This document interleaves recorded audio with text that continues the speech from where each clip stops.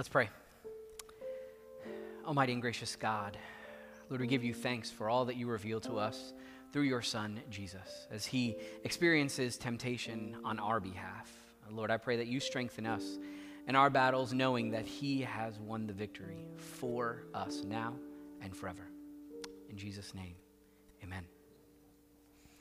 So last week, we started with our next round of First Communion classes for students in grades 4 through 6. And typically before class starts, we have lunch together. And so while everyone was eating, I asked who had seen the Super Bowl. And everyone was pretty excited about it. You know, some of the kids shared who they thought the winner was, or they were excited and happy who won the game and all those things. But I noticed that one girl had put her hand kind of halfway up when I asked who had seen the game.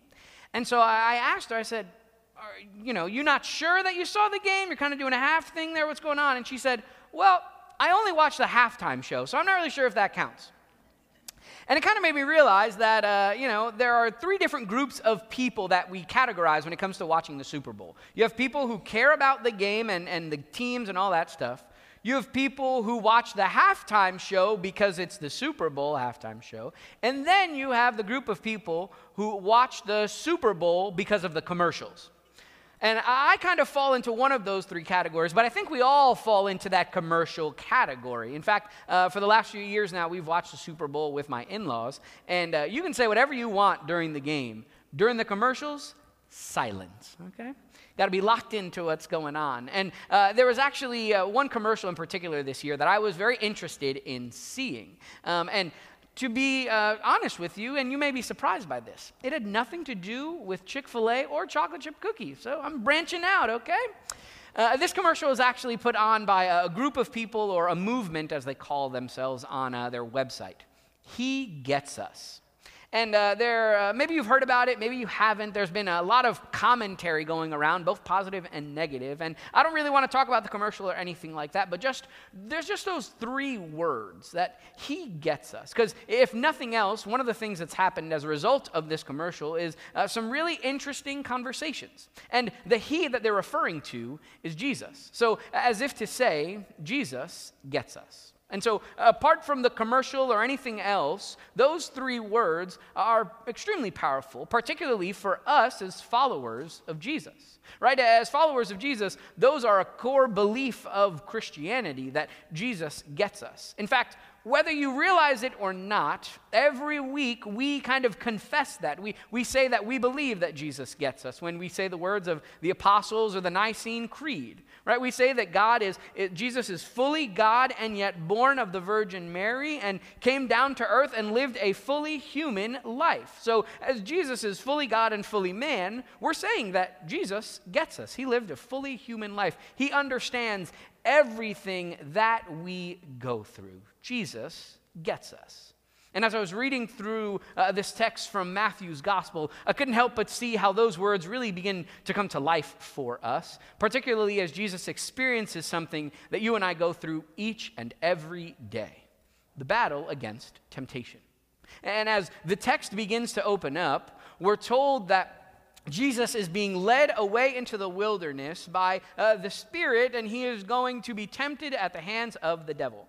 Now, this comes in the Gospel of Matthew on the heels of just Jesus having been baptized. So he was baptized, now he's led away, he fasts for 40 days, and it's time to be tempted by the devil.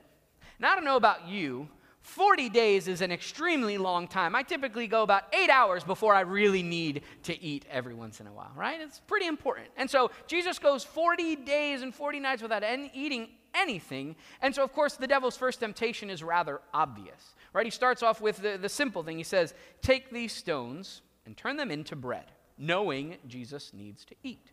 Right? But Jesus resists that temptation, and so the devil moves on. He keeps on going, this time kind of raising the stakes, so to speak. And he takes Jesus to the pinnacle of the holy temple. And he tells Jesus, throw yourself down. Right? Throw yourself off the temple and show us just how powerful you really are, or how powerful God is, because you say that you're the Son of God, and in Scripture it says that the Son of God will not hit his foot on even one stone, that the angels will catch him. So go ahead, show us your power. Right? And of course, again, Jesus resists the devil. So the devil kind of goes for it all with his final temptation. He moves forward. He says, okay, food wasn't going to do the trick, and clearly you don't care about showing off your power, but maybe you would like to have power. Right? So he takes Jesus to the top of perhaps a place in the world that we've never even imagined before, a place where you can see all the kingdoms of the world. And he says to him, if you bow down to me, I will give you control. I will give you everything that you see amongst these kingdoms. And interestingly enough, there are two things going on here, two things that come as a result of this temptation. See, first, if Jesus gave in there, he would be admitting that the devil is currently in control over those kingdoms. And along with that, then, Jesus would also be perhaps confirming the devil's idea that Jesus is in pursuit of some greater power, that he bows down so that he has control. But once again, Jesus resists that temptation, turns away, and sends the devil away this time, and then the angels appear around Jesus. So right here, in the midst of three different temptations, those words really come to life for us. We see that Jesus gets us. He fully understands what it's like to face temptation. And in this case, he faces it at a time where his body, physically speaking, was really not at its strongest. Right? Scripture even says that he was famished. We all know that our bodies need food and water and nourishment in order to feel strong just in general. And not only that, on the flip side of that, perhaps, physical wellness impacts the other parts of our bodies. It impacts our emotional wellness, our spiritual, our mental wellness, right? Studies have even shown that when people are hungry, they are less likely to stay focused on a task and less likely to complete that task to the best of their abilities. In fact, there's a commercial about this kind of thing. It's the commercial that says, "You're not you when you're hungry. Grab a Snickers." Right? And then somebody eats the Snickers and all of a sudden they go back to normal. But let's be honest then, even at our full strength, when we're completely nourished and feeling good, the reality is we cannot stand against temptation. So just imagine how much worse it is when we are not feeling our best. And the devil knows that. The devil knows what it takes to tempt us. He knows the things that perhaps we tell ourselves are the things that we want, right? And so he plays on the things. He picks them as if we fall into that temptation, then we will suddenly somehow be satisfied. And the devil uses that against us. He puts all these temptations around us more and more and more. Just look back at how he first brought sin into the world through Adam and Eve. Or if you go back to the story in Genesis, the devil kind of goes on this question and he asks Eve, well, what did God tell you? And she says, well, you don't eat from this tree because you will die. And the devil says to her, you won't die. You'll just have knowledge of good and of evil. What the devil's doing here is he's playing on Eve's desire, her satisfaction to live. And so instead he says, you're not going to die, you will still be alive. I'm just not going to tell you how much worse everything is going to be if you eat from this tree. And you and I are still experiencing the result of Adam and Eve taking that first bite, of them falling into the devil's temptation. And so Jesus knows how the devil uses temptation against us, how he uses it to make us believe that we are weak and how we can't resist it. Jesus gets us, right? And yet, if that's all you take away from this story, you're missing out on what is the best part. You're missing out on what Jesus is really doing here. See, because it's not only that Jesus gets us, we see that in the midst of understanding this idea, this reality of temptation, Jesus is teaching us. And more specifically, he's teaching us how to stand against temptation. When we are facing temptation, what should we do? What can we do? We look back at Jesus, right? And we see his response to the devil's temptations are all based in the Word of God. Jesus goes right back to the Word. He shows us there's power in God's Word. He quotes the Old Testament at 3 different times. The first temptation, he says, one does not live by bread alone, but by every word that comes from the mouth of God. Deuteronomy chapter 8, verse 3. And then in the second one, he says, do not put the Lord your God to the test. Deuteronomy 6, chapter 16. And in the third one, he says, worship the Lord your God and serve only him. Deuteronomy chapter 6, verse 13. So what Jesus is doing here is really teaching us two things. Number one, that there is power in the Word of God. That the Word of God stands against the devil and temptation and all of those evil things. And alongside that, he's fulfilling other passages of Scripture, right? Including parts in the Old and New Testament. Jesus fulfills parts of Paul's word here to the people in Ephesians. When Ephesians chapter 6, Paul is writing about putting on the full armor of God. In verse 17, he says, "Take the helmet of salvation and the sword of the Spirit, which is the word of God." So the first thing Jesus teaches us here is that the word of God is powerful. It stands against the devil. And secondly, Jesus teaches us that if we want to have any hope against resisting temptation, we need to be in pursuit of a constantly filled, constantly growing relationship with God. It's Jesus' knowledge of the Word that invites him back to God. It's how Jesus speaks the Word against the temptations that the devil has put before him. And this is a fitting lesson for all of us, particularly during this season of Lent, where we spend 6 weeks talking about our brokenness, our inability to stand against temptation. And we see this in so many ways throughout our services, in our prayers, in our confessions, and the things that we sing, right? In so many ways we hear these words that we are broken and we are in need of something. And Jesus says, go back to God's word, right? We're invited to deepen our relationship with God so that we can experience the mercy of his grace and of his love. And so our response, our turning back to God, is about our relationship with him. We turn back to God out of faith, right? We have faith in God to do these things, and so we turn back.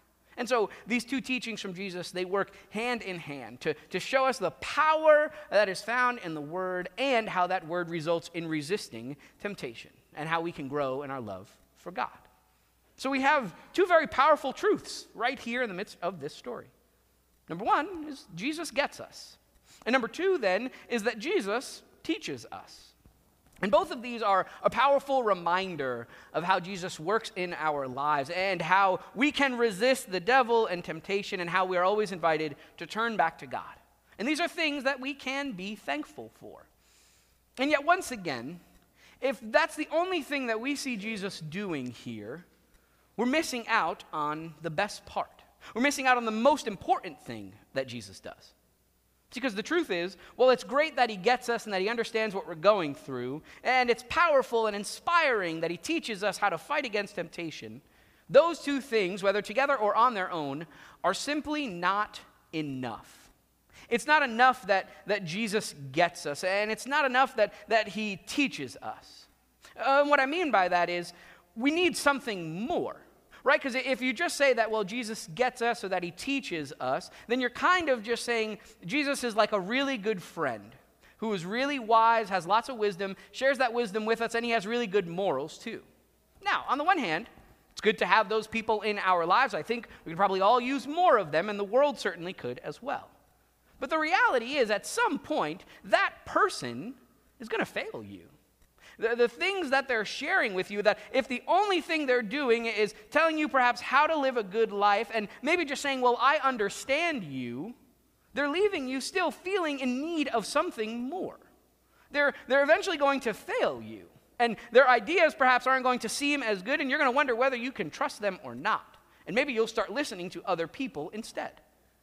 And so while it's great that Jesus gets us and he understands and he provides guidance for us, the truth is if that's all we're getting from Jesus, we're missing out on the best part. We're missing out on the thing that Jesus has come to do for us, on why he gets us, on why he teaches us. We're missing out at what's at the heart of the gospel, the truth, the good news that changes our lives.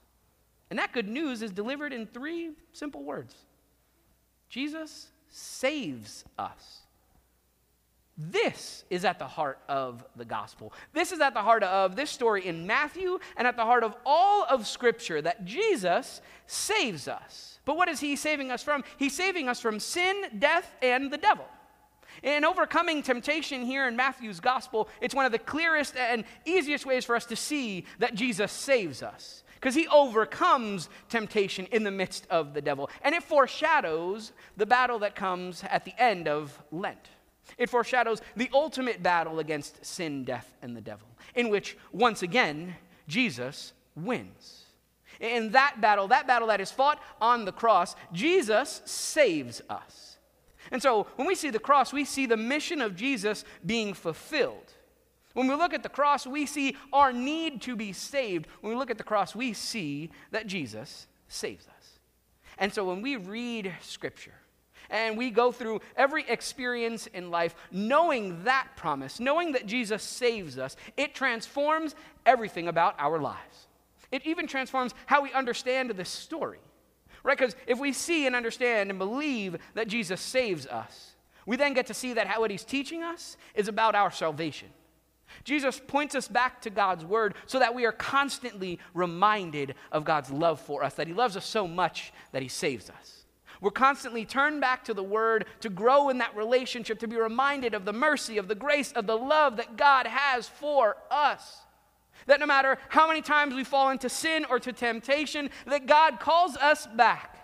That he loves us so much that he sent his Son to die for us, to save us from the thing that we cannot overcome on our own. Jesus saves us. And through that, he teaches us and points us back to this salvation. And through that teaching, we see so clearly why he gets us. See, Jesus gets us because he knows what we need. When someone comes to you and someone tells you that I understand you, and perhaps they share a word of hope or a word of promise, or they do something for you, perhaps you've looked at them and you said, I needed that. That is a moment of great hope, of great peace. That is what Jesus does for me and for you. He comes to give us the things that we need, not only from salvation, but at all moments and in every part of our lives. When you're feeling anxious or stressed out, Jesus comes to speak a word of peace into your life. And when you're grieving and you're sad, Jesus comes to speak a word of comfort into your life. And when you're feeling the depth of despair, Jesus comes to speak words of hope and to give you strength to carry on. And when you're feeling the weight of your sin, when you're feeling the weight of all your guilt and of all your shame, Jesus comes to speak words of promise to you once again. He says, I love you. I forgive you. I died for you, and I will save you. That is good news. That is the gospel for me and for you. Church, as we walk through this Lenten journey, as we spend these next 6 weeks hearing about how broken we are and how much in need we are as we fall into sin and to temptation, we hear those words from Jesus over and over again. Your sin has no power over you. You can turn back to Jesus because he has overcome all sin, all temptation, sin, death, and the devil for me and for you. And he has the power to save you. And there is no power like the power of Jesus. There is no power like the name of Jesus. That is the power that saves you now and forever. Remember, because he saves you, he gets you. Amen? Amen.